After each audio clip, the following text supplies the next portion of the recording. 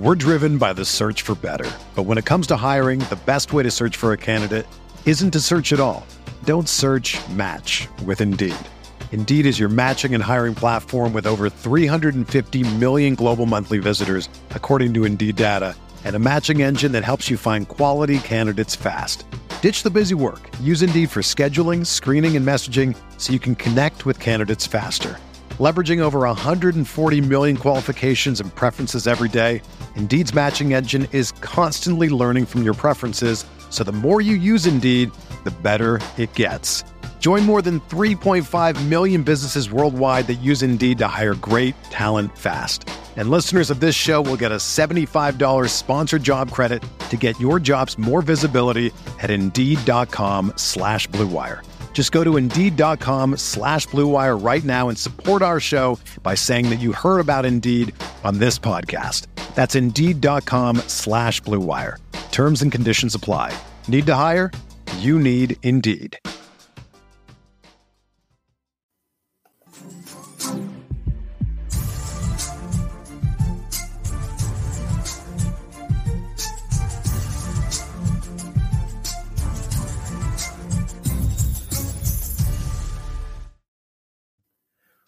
Welcome in to the RotoWire NFL podcast, brought to you by our friends over at WynnBET. I'm your host, John McKechnie, joined, as always, by Mario Puig. Mario, it appears that you work at RotoWire? Are you just decked out? Did you just get some free merch?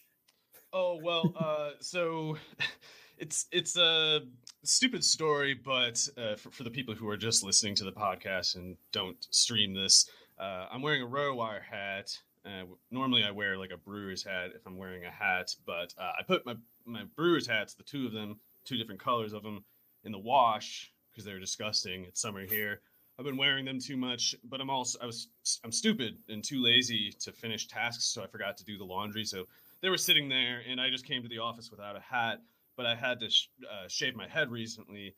I don't get haircuts. Like the last haircut that I got was like in 2007. Or something like that. I wait basically like 2 points in a year and just shave off my hair entirely, and then it grows back, and eventually I need to cut it again. But I just cut it, and particularly in these lights, it's a bit bright, and I wasn't gonna go hatless for this particular episode, so I grabbed this RotoWire, almost like a prop hat, really, that we keep around like the memorabilia and stuff, and it's mine now.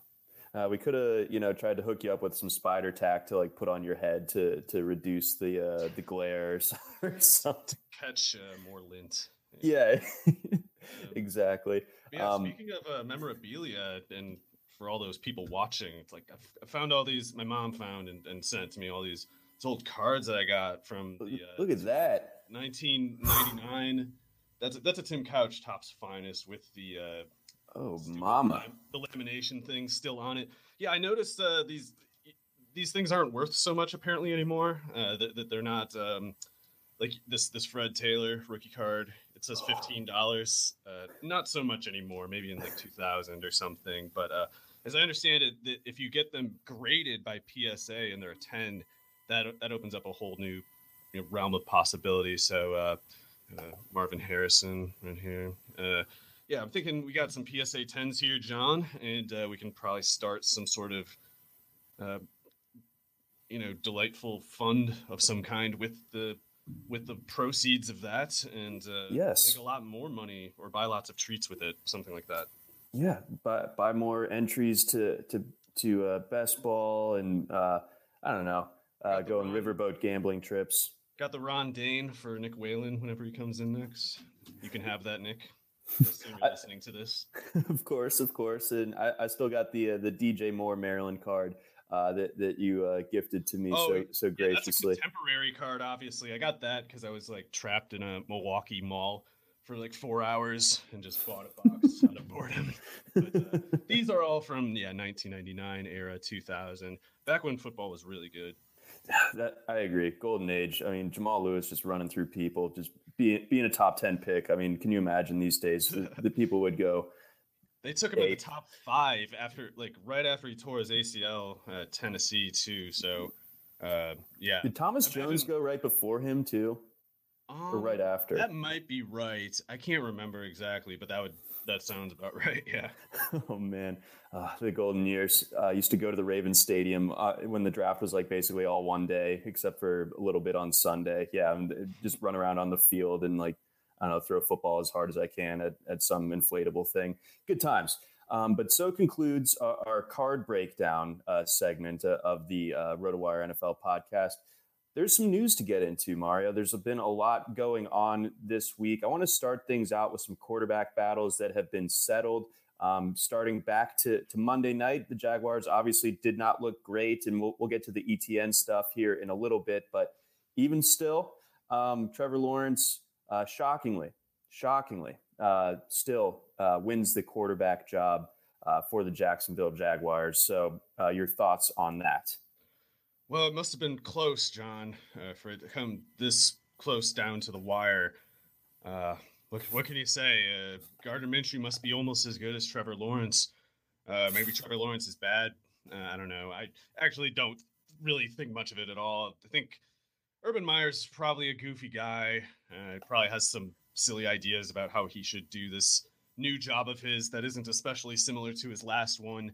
So he's probably flailing a bit, trying to figure out how to establish authority and coming across as like a serious manager of, his workers, I guess they are now.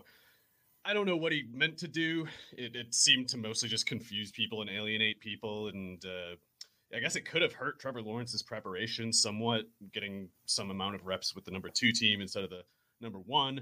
I guess we'll see. I still don't really care that much for fantasy purposes, just because I thought Lawrence and his pass catchers were already priced as if we were assuming this was a less than well-run team.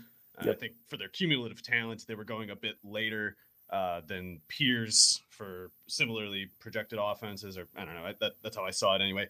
So, I definitely am not an Urban Meyer fan. That's not why I'm high on the Jags. Just has to do with, talent and the price, I guess, for now anyway. Yeah, I'm starting to go back to where I initially felt about the Urban Meyer hire. And obviously, like, you can't fully base things off of a preseason or anything like that. But, man, they're going to deserve a benefit of the doubt. It's fine, yeah. And, even they talked about it on the broadcast how they have the easiest opening month of the season of any NFL team. I think they're still going to go 0-4. And I think that we're going to start to see a situation brewing come November where, like, if the Jags are like still hunting for their first win or their second win by that time, I don't know if Urban can handle it. He looked like he was already like back to the sidelines in College Park when Ohio State almost lost to Maryland his last year at Ohio State, just like that level of freaking out on Monday night in a preseason game. So I'm back to being fully on the thought that this Urban experiment in Jacksonville is probably not going to last beyond this year. And I won't be completely shocked if he doesn't even make it the whole season. Yeah, that's fair. I mean, I'm not really inclined to try to figure out anything in particular from preseason stuff. So his team struggling in a preseason game, I guess he could have been sincerely mad about it, distraught about it.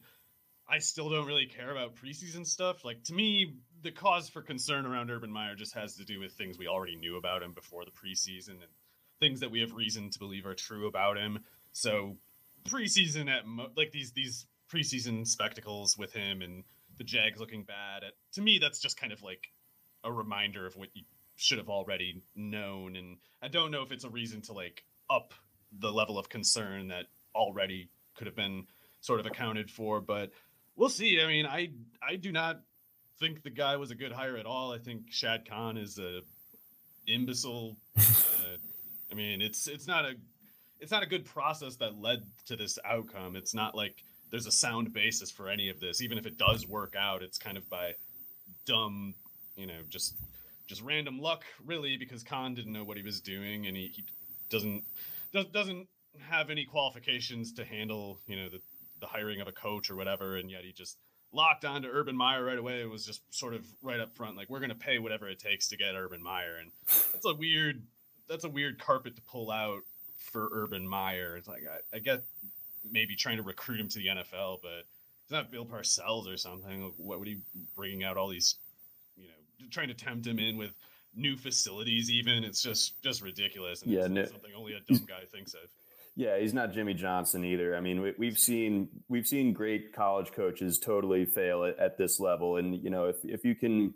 There are certain qualifications or certain qualities that certain college coaches could probably bring over to the NFL, but Urban always felt like a guy that was distinctly cut out for college. So consider me skeptical, and that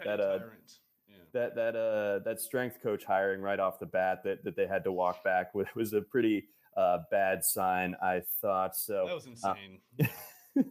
Not good. Okay. Let's get on over to another battle that has since been settled since we last talked.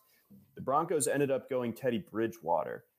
So I had kind of been I had been thinking that Drew Lock, despite his warts, I felt like his ability to at least try to push the ball down the field might be something that opens things up for this offense. Obviously, the Broncos and Vic Fangio felt a different way, and Bridgewater, of course, outperformed him thus far in camp and in preseason. So, I mean, it's not like the craziest thing in the world to happen to me, but I feel like we know what Teddy Bridgewater is at this point, and he's a pretty good quarterback, and maybe that's just enough for the Broncos at this stage with the rest of their roster being as good as it is. And Locke, while he might have the more theoretical upside, Bridgewater, his floor is so much higher. He's not going to just straight up lose you games the way that Drew Lock can. So the more I thought about it, the more it made sense. I'm not like over the moon about it, but I still think that the Broncos skill guys, particularly in the passing game, are guys to target. I've felt like they've been kind of underpriced in ADP all along. And I think Jerry Jeudy is going to have a massive season regardless of who's back there. Yeah, I think this could be good for Jerry Jeudy. It might not matter, really.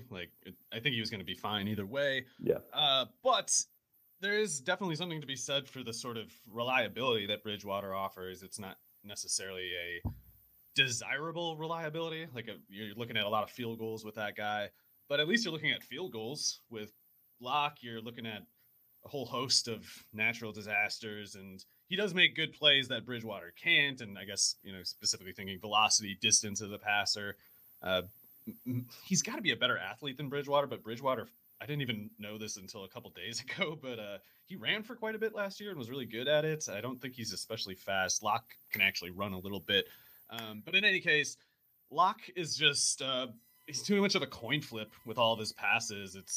It's not good for, it's good to have the big playability, of course. It's not great to have the sort of impotent quarterback play that Bridgewater will likely give them. But Drew Lock is so unstable and so unreliable that he can kind of, even if you have a great defense that's keeping you in the game, which they might have, Vic Fangio always gets his players to overachieve. Adding Pat Surtain to that corner rotation, having Darby and Callahan there, and there was somebody else that's pretty good if I remember right. So that's a lot of secondary talent. They've got some people to pass rush with, some depth at outside linebacker. If that defense is as good as it looks like it could be, then they will have kind of the luxury of kicking field goals, and it's going to be like, as long as Bridgewater gets Jeudy the ball and they're moving the chains a little bit here and there, maybe they get to the red zone and he can't seal the deal there, but even if so, they might have gotten further than Locke. And the defense, again, kind of, it's not going to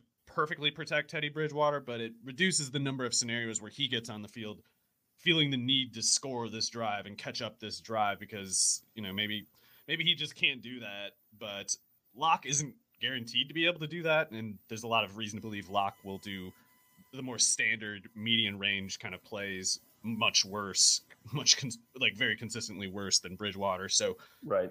Yeah, 15 touchdowns in 15 games last year for Bridgewater, but he did have really good completion percentage and yards per target numbers to his three lead receivers. So Joe Brady might have had something to do with that, and I'm not going to assume Shermer's as good as Brady, but if Bridgewater's tendency in that one aspect carries over here, then it's good news for all the Denver pass catchers. Yeah, absolutely. And to your point about, what the kind of play-to-play expectancy for Drew Lock looks like compared to Bridgewater.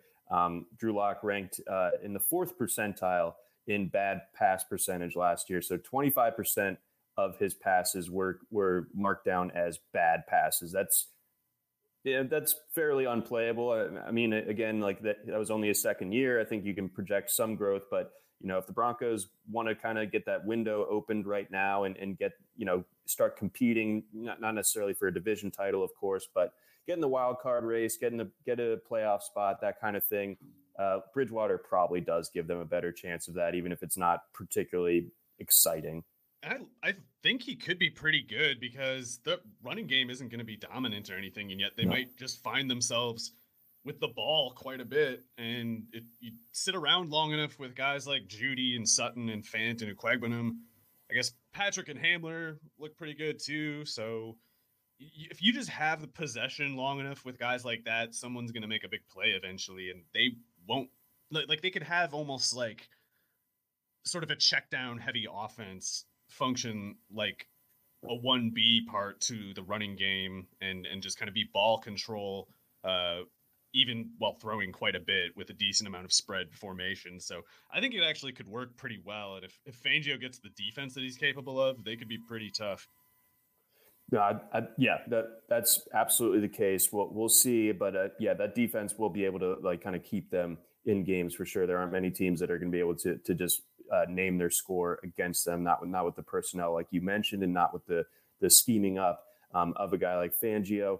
Let's get on over to another quarterback battle that's not completely settled yet, but I think is pretty close to being sutured up. That's down in New Orleans.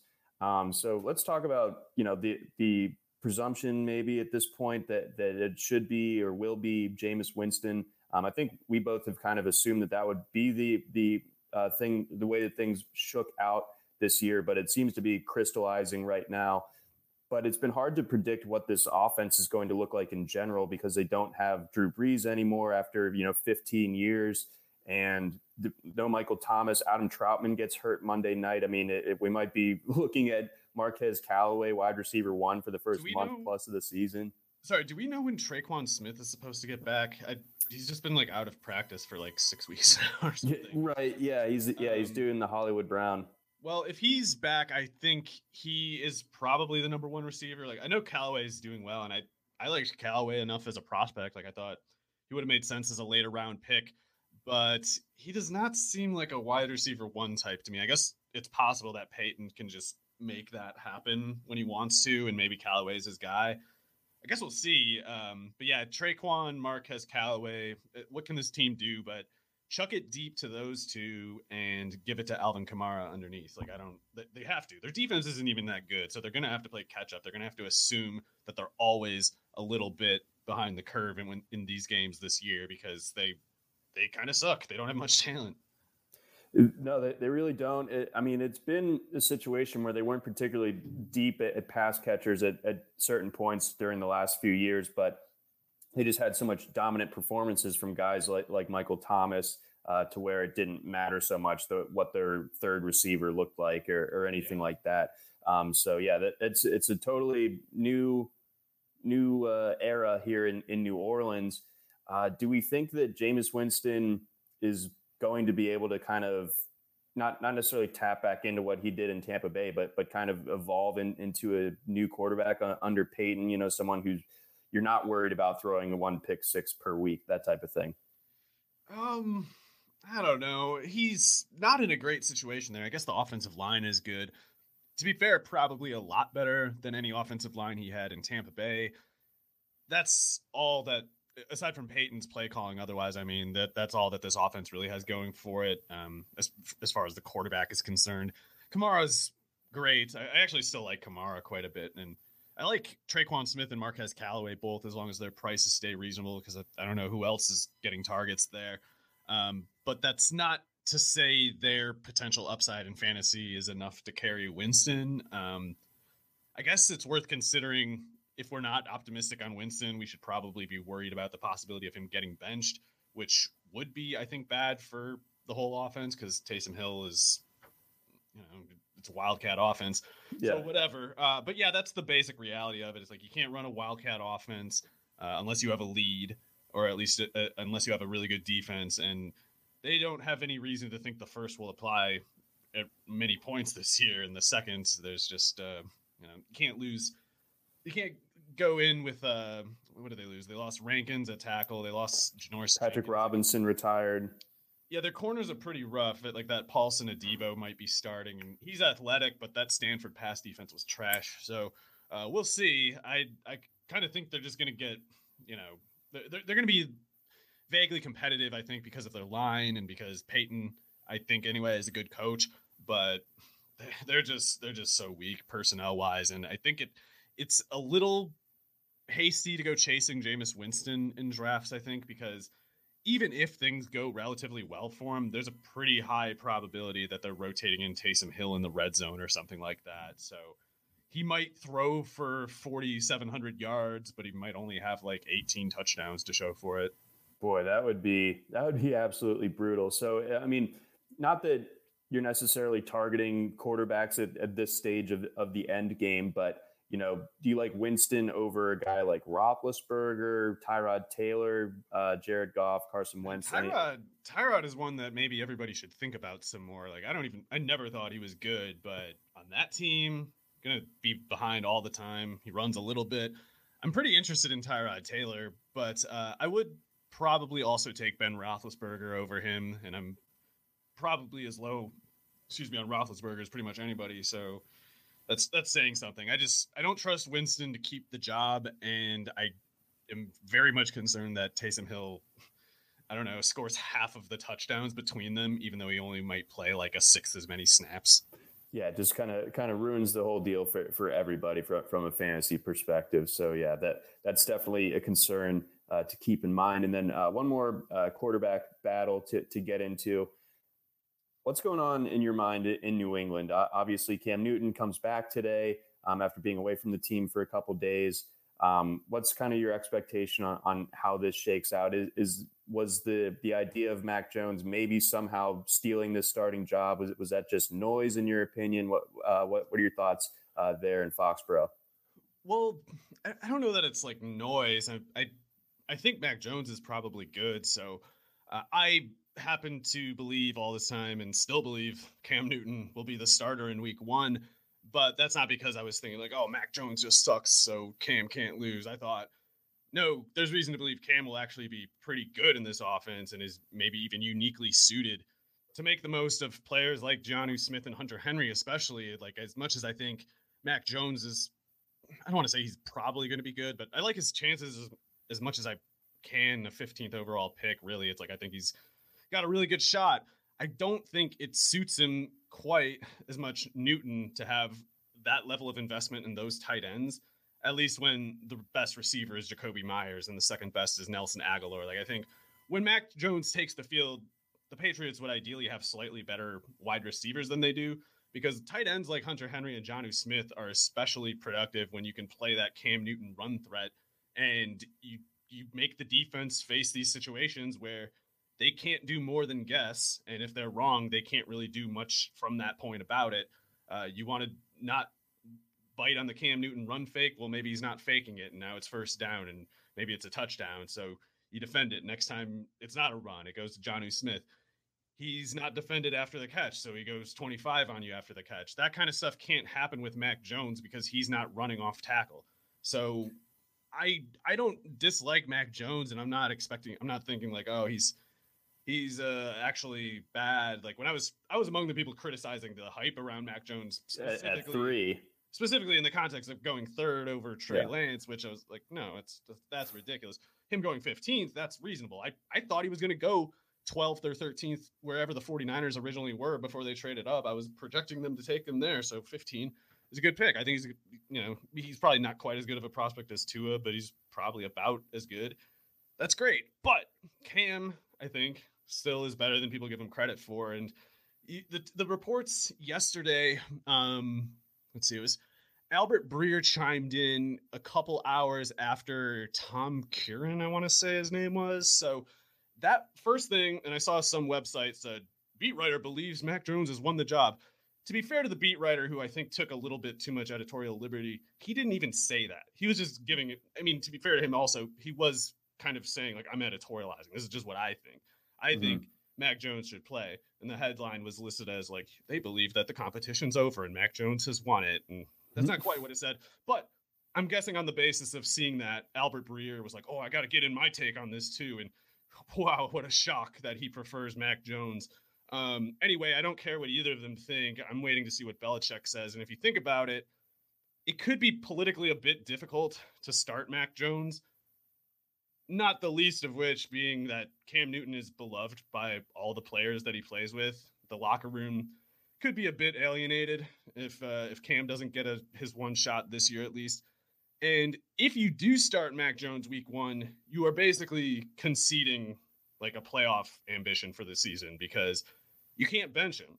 Or you can, but that'll be a political mess too. Can you imagine? Yeah. Like Mac Jones gets 2 starts and they're 0-2 and it wasn't very good how he played, and Cam Newton starts, and I can't imagine the whining out of Boston area if that happened. So I think the way that they play this is they're just like happy to have Mac Jones. They're happy that he fell to the 15th pick. They're glad to take him, but they weren't specifically planning on it, and they didn't act as if this was going to be their whole approach. They planned on making Cam Newton the quarterback, and they're glad to have Mac Jones as another option if Cam just turns out to not be great or gets hurt again. And the second thing in particular, we have plenty of reason to think it might happen.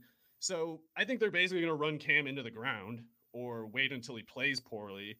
And if he plays poorly, they'll bench him. But if he plays decently and they're competing, they will not bench him. And he could get hurt. And if he does, that's probably it. But if you start Mac Jones in week 1, you almost might have to cut Cam or something like that. And I think Belichick wants to win some games, and I think he knows Cam wins more. No, that's a great way of summing it up. Yeah, there's a lot of things at stake depending on this particular decision, and specifically the week 1 one. And this week made things a little bit more complicated. We'll see how things go from here, but I would still expect Cam at this stage to be the guy, but we shall see. Before we get on to some backfield situations that were shaken up over the last few days, quick word from our sponsors. We're driven by the search for better. But when it comes to hiring, the best way to search for a candidate isn't to search at all. Don't search, match with Indeed. Indeed is your matching and hiring platform with over 350 million global monthly visitors, according to Indeed data, and a matching engine that helps you find quality candidates fast. Ditch the busy work. Use Indeed for scheduling, screening, and messaging so you can connect with candidates faster.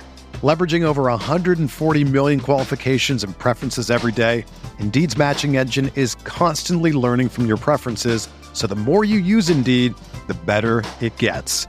Join more than 3.5 million businesses worldwide that use Indeed to hire great talent fast. And listeners of this show will get a $75 sponsored job credit to get your jobs more visibility at Indeed.com/Blue Wire.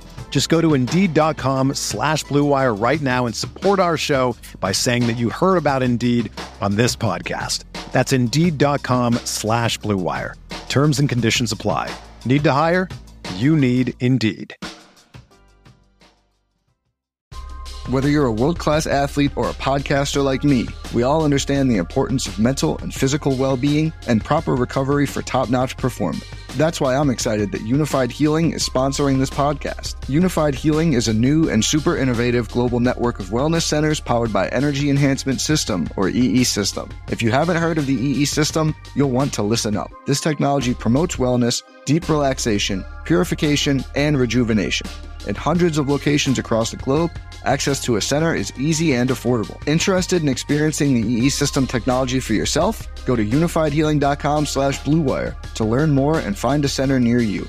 That's UNIFYDhealing.com/Blue Wire. No material or testimonials on the Unified Healing website are intended to be viewed as medical advice or a substitute for professional medical advice, diagnosis, or treatment. Always seek the advice of your physician or other qualified healthcare provider with any questions you may have regarding a medical condition or treatment and before undertaking a new healthcare regimen, including EE System.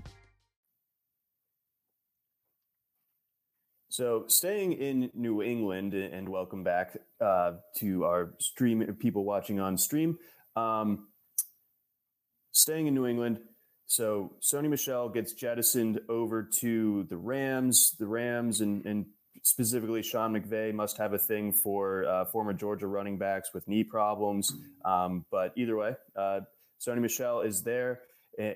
So before we get to the Rams, when it comes to New England, what are your thoughts now on Damian Harris?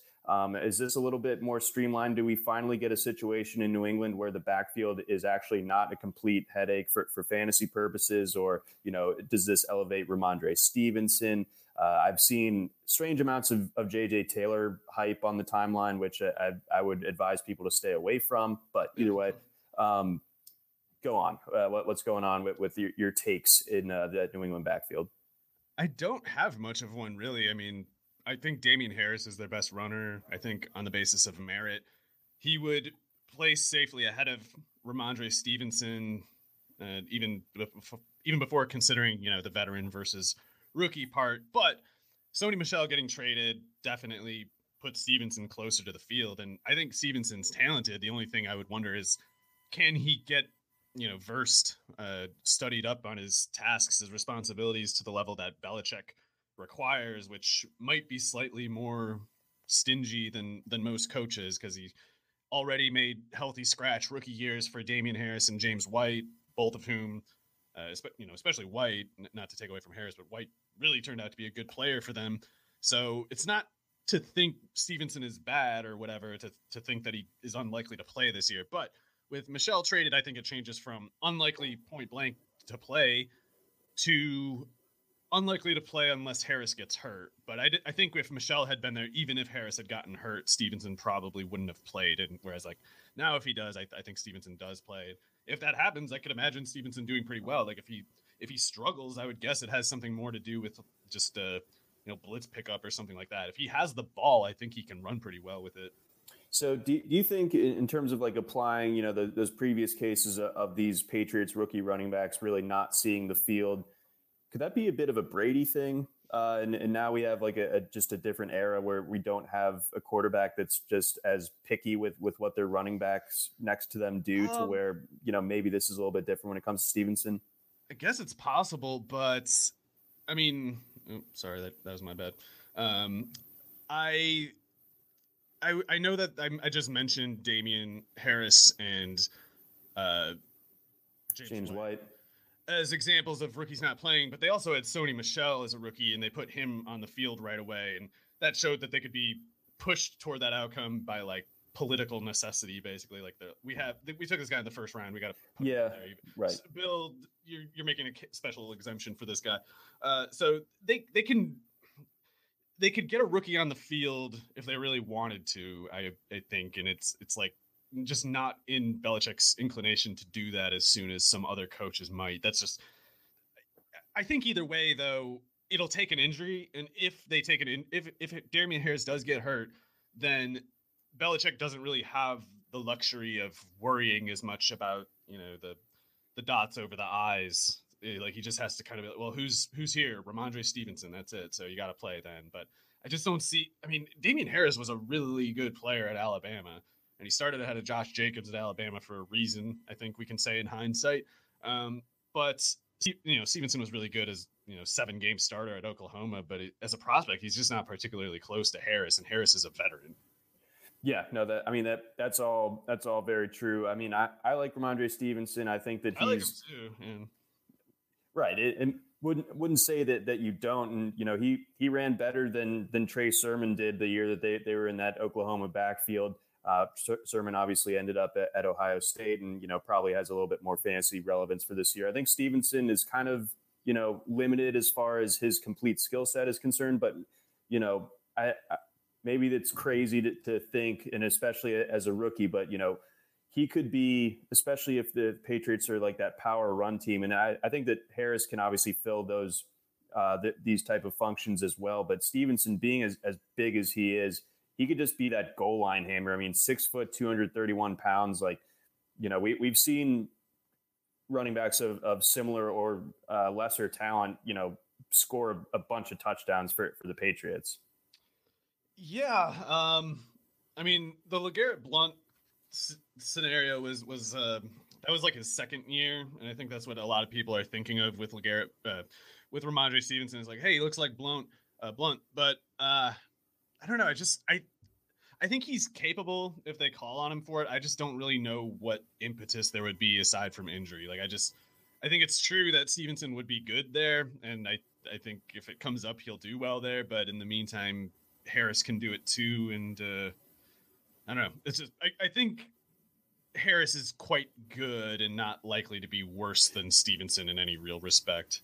Do you think I'm in on Harris? I have a bunch of shares. I feel a lot better about having him on my team on the stake league team now than I did on Tuesday, and I still even then felt pretty good about having him as my RB3. But I don't know, do you think Stevenson at the very least can return value at his current ADP for best ball, like around pick 186, that kind of thing? He's in that range. He's a part of like a draft pool where nothing is really certain and upside is kind of difficult to discern. So there are certain things with him that are discernible, clear upside possibilities, like the goal line thing. Being as big and powerful as he is, he can catch passes. So I guess I should have said at least not just Damian Harris, but if James White gets hurt, that could be a way for Stevenson to play in passing situations. And we still don't know for sure what I'm guessing it's probably going to go to the tight ends, but Burkhead had some targets, some routes that are unaccounted for too. So White probably won't pick up all of it.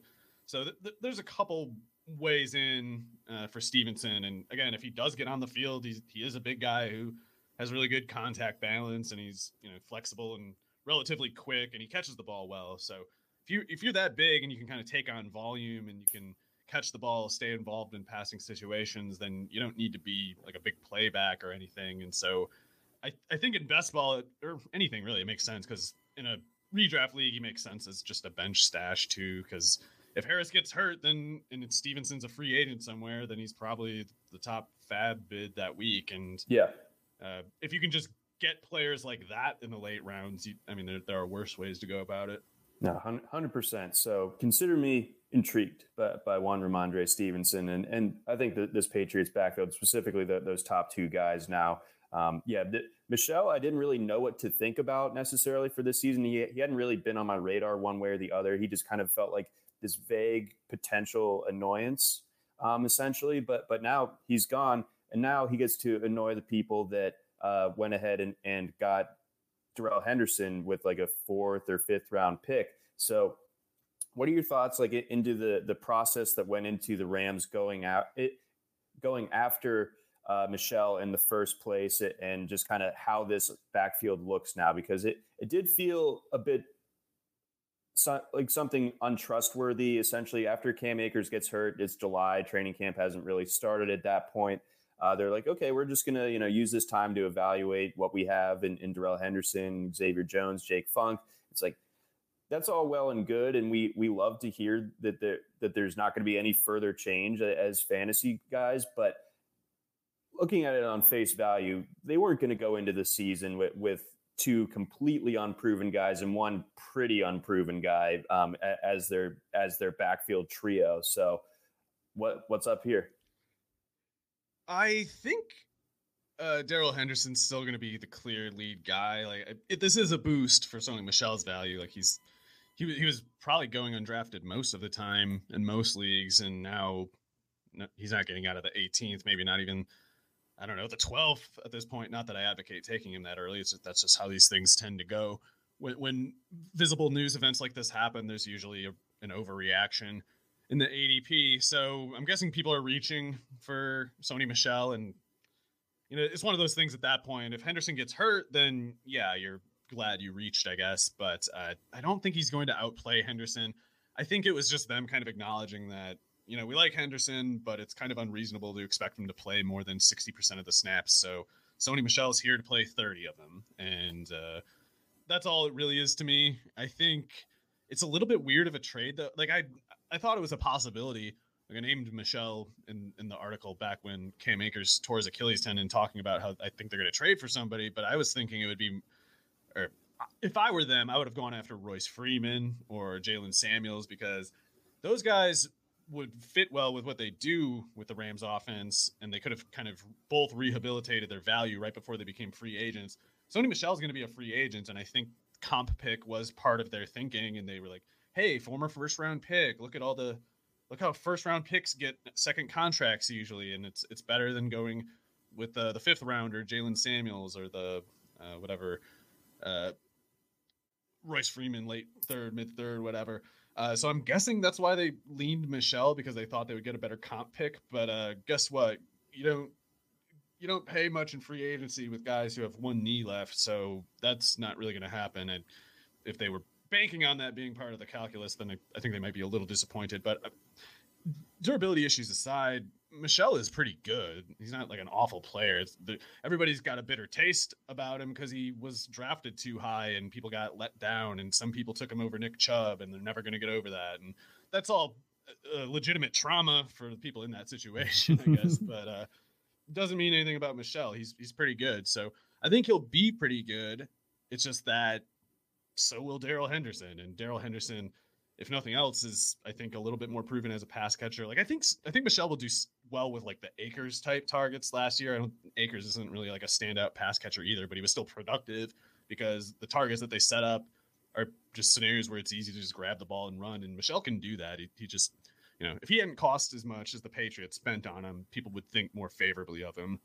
Right. Yeah. I mean, Michel last year, obviously career lows in carries by wide margins. His first year under 200 carries, didn't even make it to 100 carries, did average 5.7 yards per carry. So, I mean, when healthy, like to your point, he's still got some juice to him. It's just a matter of, that health variable is tricky, and it, theoretically it could just get worse by the day. So, yeah, I wouldn't expect him to take on much more than 35% of the workload, like you were saying, in terms of the snaps.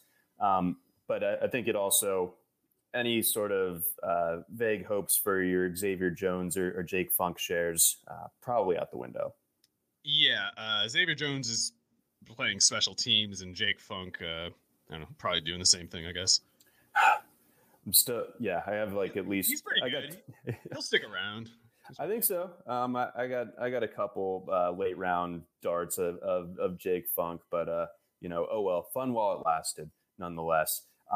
Before we get into some receiver talk here, we're going to talk some rookie receivers and their ADPs on on Underdog Best Ball. We have a couple words from our sponsors. Leading things off, our friends over at WinBet. If there's one thing we appreciate here at RotoWire, it's making good decisions, and even more so, making the right decisions. So listen up, folks. I have an incredible offer for you with RotoWire's newest partner, WinBet, the premier digital casino and sportsbook app. WinBet is now the exclusive sponsor for RotoWire Fantasy Podcast. WinBet brings you all the latest action with a user-friendly interface, moneyline bets, boosted parlays, over-unders, round robins, live betting, and so much more at your fingertips. And if you want to break from sports betting, head into WinBet's digital casino, take a spin on roulette, double down in blackjack, slam the slots, or try your hand at Baccarat. WinBet is currently available in 6 states: Colorado, Indiana, Michigan, New Jersey, Tennessee, and Virginia, while rapidly expanding. At WinBet, the possibilities are limitless. WinBet is currently offering all RotoWire listeners a risk-free bet up to $500 with your first wager. Download WinBet now. That's WYNNBET.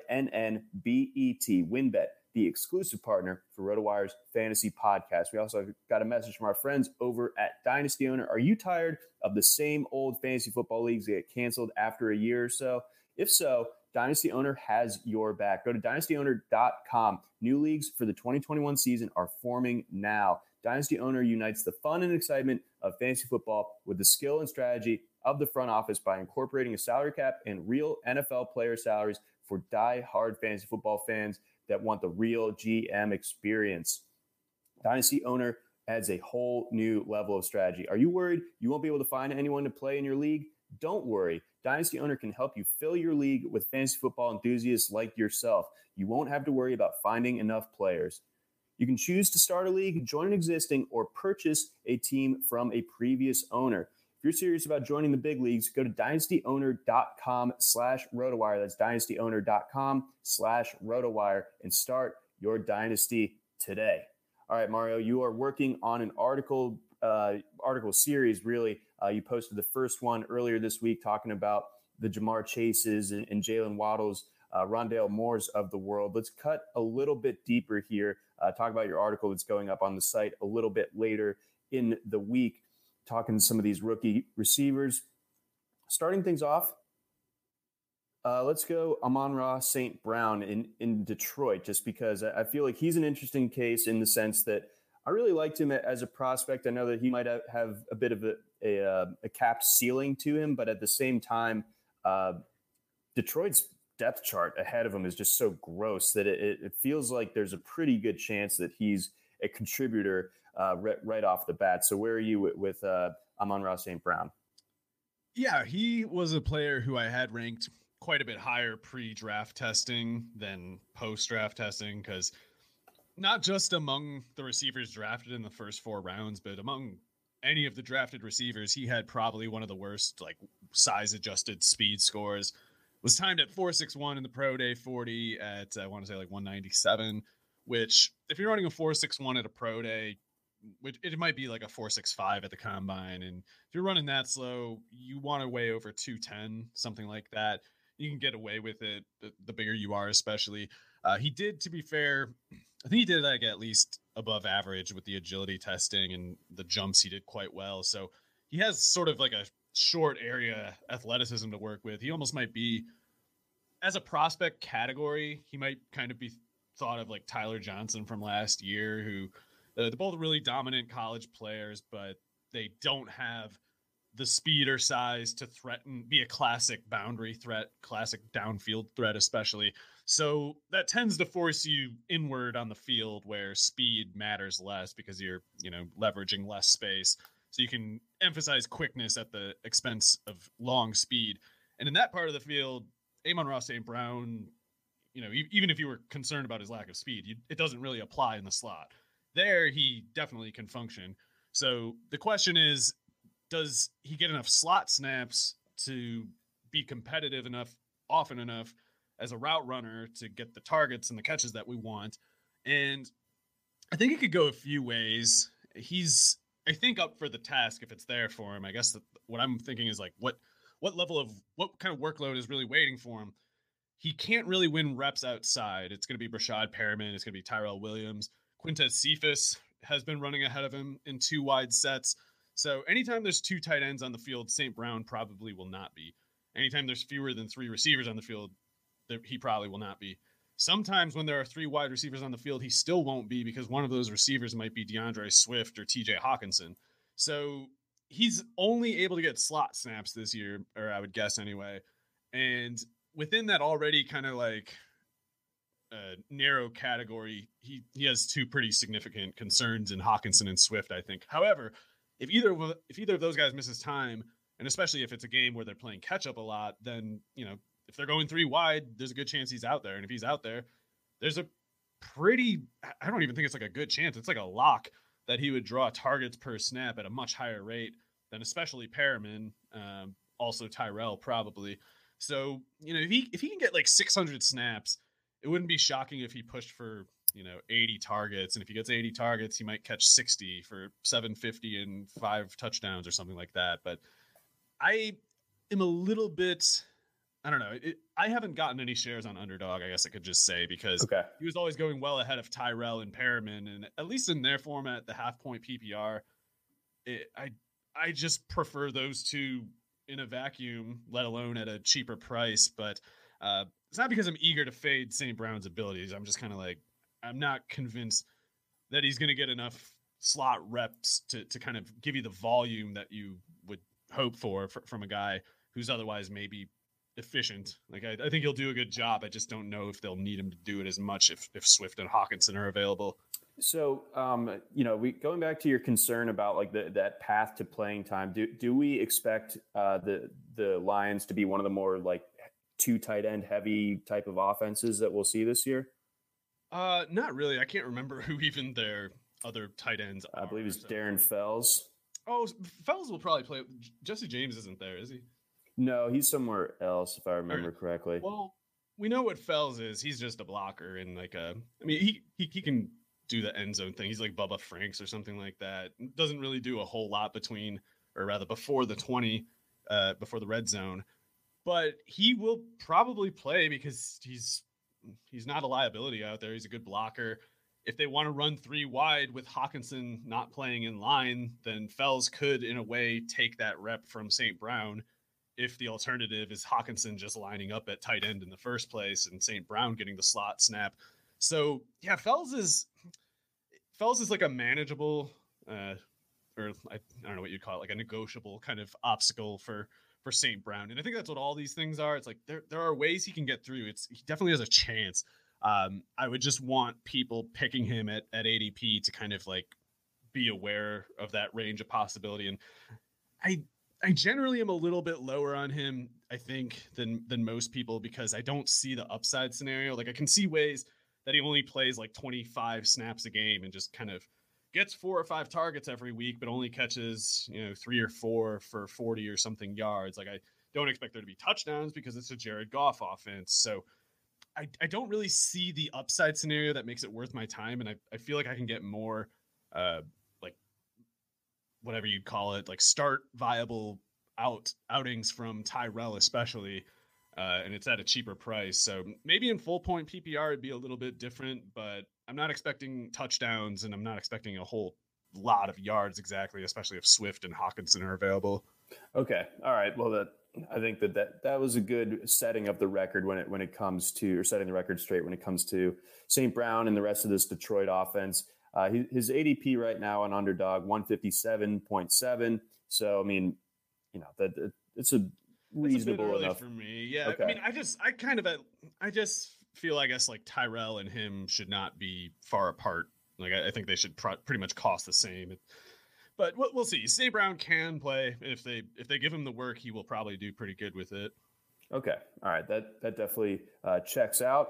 Let's move on over to another rookie receiver. This guy generating a bit more buzz, showing a little bit more flash on his tape thus far. Terrace Marshall. So obviously we have a situation in Carolina where they got Robbie Anderson. They just extended him. They have DJ Moore. He's obviously a budding star. You get Christian McCaffrey back. He takes up a lot of oxygen as far as those targets are concerned, provided he's playing a ton of games. So where does Marshall fit in? And like, how do you, kind of weigh out the two factors where Marshall is like a very talented receiver that definitely has the tools to be a productive guy as a rookie, whereas the just kind of stark reality of so many or such a high percentage of targets going to 3 other guys right off the bat. So Marshall, I think, is definitely a good player. I think it remains to be seen, like, what kind of good player exactly. I don't think he's definitely not a burner. He was timed at 4.4 flat at a pro day, which probably something like a 4.45, which is pretty good, but he's also a bit skinny at 6'3", 205. So if you're 6'3" and under 210, you'd ideally be a little bit faster than that, but I think it's going to be enough that it's not a liability for his athletic grade overall, for the kind of functions that he projects for. And specifically, I'm thinking like intermediate. If you're going in the middle of the field, intermediate, you don't want it to be shallow. Like lankier guy like him, a lot of what it made him effective in college, and he was extremely effective at LSU. Like he ran behind Justin Jefferson and Jamar Chase, of course, but he wasn't really less productive than them. And last year, with those two gone and Joe Burrow gone, obviously, he was better than ever last year. And that's pretty crazy because he took up a huge share of their passing production. Like you look at his per target numbers and his just per target, like yardage, catch rate, touchdowns, everything. It's all very good when you look at him. And I know I was surprised when I looked at the LSU baseline. It was like just garbage. Like it was rough. No one did anything except for him, really. I know that freshman Keyshawn Bout or whatever is really good, but Butte. He's really good. And with that said, not much was going except for Terrace Marshall before Terrace Marshall opted out, and Terrace Marshall was doing great. I was like, when I looked at Terrace Marshall's box score before the LSU one, and I was like, oh, this next quarterback must be pretty good. And it's like, oh no, actually, he was just way above the team baseline, and that's great to see when a player takes on a bigger share of the offense and their efficiency doesn't suffer for it. That shows that they can not just make some big shots, but they can make a lot of them. Like even when the defense knows it's coming, they still make that shot. So Terrace Marshall showed he's got that level of skill, I think. And in the NFL, if you're using him in, again, like the sideline, the intermediate, the downfield, he should keep winning the way he has in college football. And he's a good route runner. He's not like a physical 6'3". He's more like a finesse 6'3", but he's good at it. He can cut up a defense over the intermediate. That's all great. The problem is, or at least like the confusing part of this for me as it relates to Carolina, is their opening at receiver is believed to be in the slot. Like Curtis Samuel played the slot last year. Curtis Samuel's the one who left. That's what this opening, that's why it's there. But Terrace Marshall cannot run Curtis Samuel's 2020 routes. I feel like it's out of the question, actually. Like 7.1 yards was Curtis Samuel's average depth of target last year. I don't think you want Terrace Marshall running less than like 11 and a half average depth of target. It's not that he's bad underneath or something. It's just he's better further downfield. And as far as the underneath specific part goes, I think DJ Moore is definitely better and David Moore probably also better. David Moore kind of played a Curtis Samuel sort of role for the Seattle offense last year. And I think pretty clearly they were going into the draft with David Moore there because they were like, well, if we want to do Curtis's 40 carries in 15 games again, then David Moore can take some of those carries and he can take some of those short routes. But they also signed Dan Arnold, and I think he's going to be a slot receiver. I don't think he's going to play a real tight end much at all, really. That'd be like Colin Johnson playing tight end. Like they're the same thing, 6'6", 220. So I think he's going to play slot receiver, and especially in the red zone, you can imagine a guy tall as him getting involved. So the Panthers have options for filling some of this void that Curtis Samuel leaves. And while Terrace Marshall is probably easily their third most qualified receiver behind DJ Moore and Robbie Anderson, it's not necessarily in that one aspect that he would be. It's like he would need to be used differently than Samuel was last year, and ideally he would get outside snaps actually and just kind of get out of the slot entirely, I think. So there's reason to believe between his production and his athleticism that he will be good. I think though that with so much of his draft hype or market being informed by these things, like he's running from the slot, he's going to replace Curtis Samuel in the slot. That's like a theory that needs some specifying because they're going to have to change the general complexion of the offense. Like the slot routes, if they're going to be his, need to be 5 yards further downfield than they were last year. And that could happen, but I don't really see people grappling specifically with that and facing down the spatial reality of playing football on a field that is only so big. No, that all excellent points. Well taken. Yeah. You can't just have him do what Curtis Samuel did. They're totally different guys. So yeah, maybe the big slot becomes the thing in Carolina if that's what ends up happening. Yeah, I hope they move DJ Moore into the slot more because he's so good after the catch and he could definitely take those Curtis Samuel carries. And Marshall's better outside than in the slot. So I think that's the best case scenario for the Carolina offense. If you invested in Sam Darnold, I would hope for basically those three receivers on the field somehow, and if possible, Marshall more so outside. But we'll see. There's they have options. They can call it differently, game by game, situation by situation.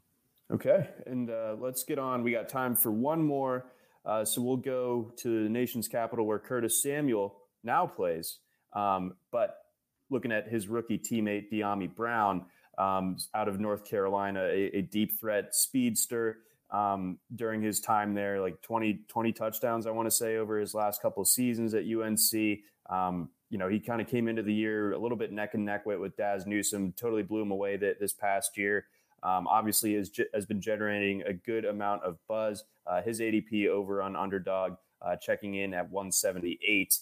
So what's the latest on him? And I guess you can also maybe use this time to, mention Curtis Samuel and his lack of practice here so far.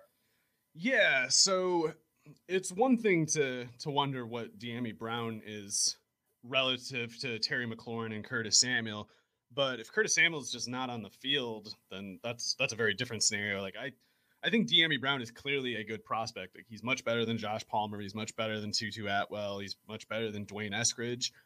None of those three should have gone ahead of him. So Washington got a steal where they got Dyami Brown, but Terry McLaurin is a total monster. And Curtis Samuel, people have trouble kind of like getting a solid conception of who he is as a player too, because last year he was only underneath and getting jet sweeps, whereas the year before everybody agonizingly watched him just get wide open 40 yards downfield and Kyle Allen to just sort of feebly throw the ball to the other half of the field. That is confusing people because like they look at, I'm assuming some people look at him going to Washington and think like, oh, he's going to catch 80 passes for 850 yards again. It's like, no, with Washington, he's going to run far downfield this year because Scott Turner has for some of his slot reps downfield, like long post routes. And Curtis Samuel's definitely going to run those, and he's definitely going to get open on those if he's healthy. I mean, so now with the groin thing going into like 2.5 months of, I don't know what's going on. It's not what you want to see, even if he's been on the field for week 1. It's not what you want to see because Curtis has had some durability issues in the past too. So I was concerned about Dyami Brown's initial ADP, kind of thinking like, oh, he might get in here and kind of like stake out something and then take it from Curtis Samuel. And I definitely didn't believe that. But if Curtis Samuel's not there, limited, I do like Dyami Brown. It's just, it's a high bar to reach when you're talking players like Samuel and McLaurin. And if Samuel's not there, then Dyami's just a fast guy who scored a lot of touchdowns, It's a good thing to have. Before you finish that out, we do have a quick word from our friends over at Sleeper. What do your fraternity brother Steve, Katie from work, and your grandma all have in common? They're all waiting for that invite to your fantasy football league. There is no better way to hang out, no easier way to talk smack, and no more customizable platform to host your fantasy leagues on this year than Sleeper. Whether it's you have your redraft leagues or a dynasty league that has been around for 10 years, Sleeper has everything you need in one app. Incredible commissioner tools and customizations, built-in messaging, support for snake draft, auction, draft, and best ball drafts, blazing fast news, scores, and stats, all in a beautifully designed mobile app and website that makes every other app feel like horse and buggy. Sleeper is the fastest growing fantasy sports platform for a reason, and all the cool commissioners are switching to Sleeper and not looking back. Don't just take my word for it. Download Sleeper on iOS or Android and see for yourself. You have nothing to lose. It's free. All right, Mario, finish it out here. Just kind of give your general expectation and the kind of distilled word on what you think of Dyami Brown at his ADP. I think he makes sense, especially the more we see Curtis Samuel sitting on the shelf. There's going to be 3 wide sets. It's not going to be like a 2 tight end offense. So there's going to be 3 wide sets. Dyami Brown might be their third receiver anyway, but in the slot, he probably can't beat out Adam Humphries, at least not for the underneath routes. So if both Humphries and Samuel are healthy, I'm a little bit concerned about Brown getting his shot, but if he gets his shot, he's probably good. And he is good at getting open deep. If Fitzpatrick is still the chucker that we're used to, that suits Dyami Brown totally fine. No, absolutely it does. So I'm hoping that he does get locked down one of those outside spots and they just, send him deep, so you might be hard pressed to find that week to week consistency for redraft leagues, but for best ball, he could have some absolute spike weeks where he ends up finishing in your starting lineup. That's going to wrap things up for this Thursday edition of the RotoWire NFL podcast, brought to you again by our friends over at WinBet. We'll be back next week, and Scott Genstad and Andrew Laird will be on tomorrow talking some DFS. Thanks for listening. Try RotoWire today, free for 10 days. Get our premium tools, rankings, analysis, and breaking news alerts. No credit card required. Go to rotowire.com/try.